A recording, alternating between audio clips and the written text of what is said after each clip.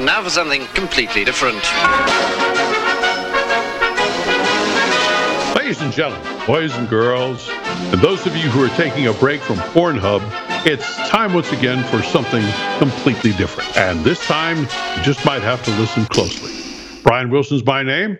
You know who you are. Joe Ted's driving the bus as usual. And as a former radio and TV talk show host, now diligent podcaster, I've been following the talking heads and pundit scribblers closely on this FBI Donald Trump Mar-a-Lago raid thing. And I got to tell you, if they had what I have here right now, a whole lot of this raving gabfest would be over. We could all return to our regularly scheduled boredom and wait for the results. Let's go through this. Here's the deal. Ever since that fateful raid, every mainstream media outlet, cable channel, talk show host, blogger, and podcaster is trying to come up with the perfect answer to the big question, why? Why did some 30 FBI agents armed with real ugly black actual assault rifles swarm into President Trump's home, rummaging through everything, including Melania's undie drawers?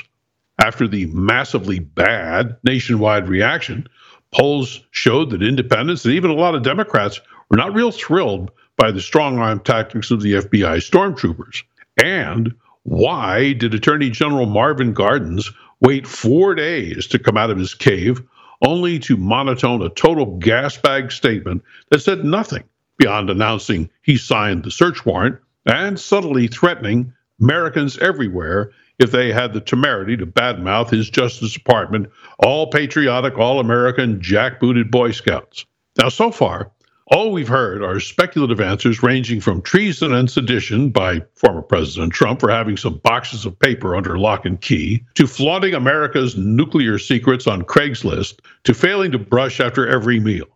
But now, barely a week later, enough of the Sturm und Drang has passed, leaving a lot of red faces, loose ends, misdirections, distraction, glittering generalities, and a lot of partisan bullshit littering up the national conversation.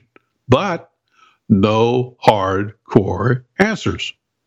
Now, a lot of the reason for that is the people who think they have the answers really don't, and those with the answers ain't talking. And what they do say is just bloviated obfuscation. The cat in the bag better stay in there, or all of this is going to break loose in a very messy fashion. The deep state players behind all this will go to any lengths to see to it that the cat of truth does not make it out of the burlap. Now, that may be too late already, as the gang that can't shoot straight, headed up by all the usual suspects, hasn't been able to silence everyone, everywhere, all the time, despite that being their biggest wet dream. Specifically, 2 writers have provided plausible explanations for how we got here and why.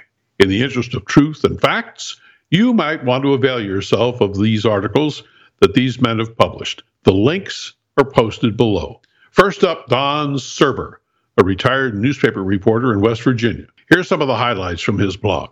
When President Trump changed his residence from New York City to Florida, all of us smart fellows said it was to avoid state income taxes. As usual, Trump had something up his sleeve besides his arm.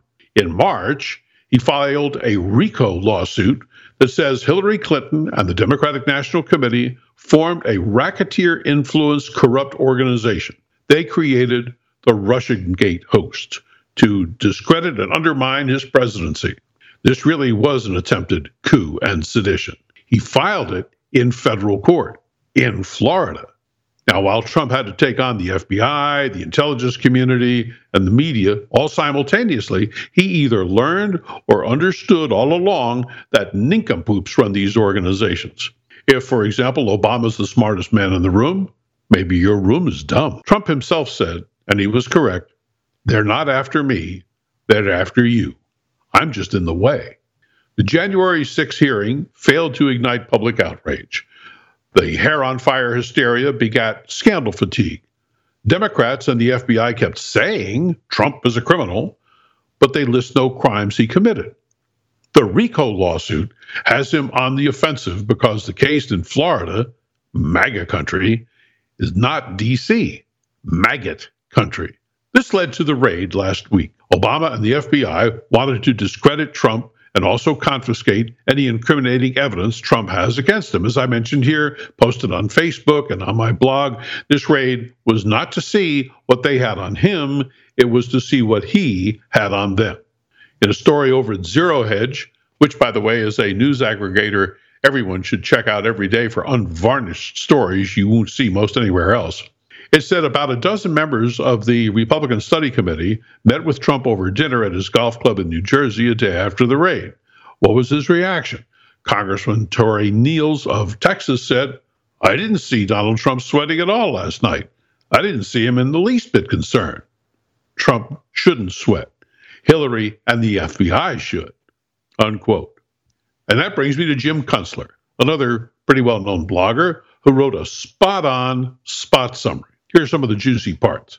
It should be pretty obvious that the FBI raid on Mar-a-Lago was an attempt to seize evidence likely to be used in former President Donald Trump's civil lawsuit in the Southern Florida Federal District Court against Hillary Clinton and associated defendants in and out of government for the defamation and racketeering operation known as Russiagate, and in any future criminal proceedings that might grow out of congressional investigations to come against officials past and present in the DOJ and FBI.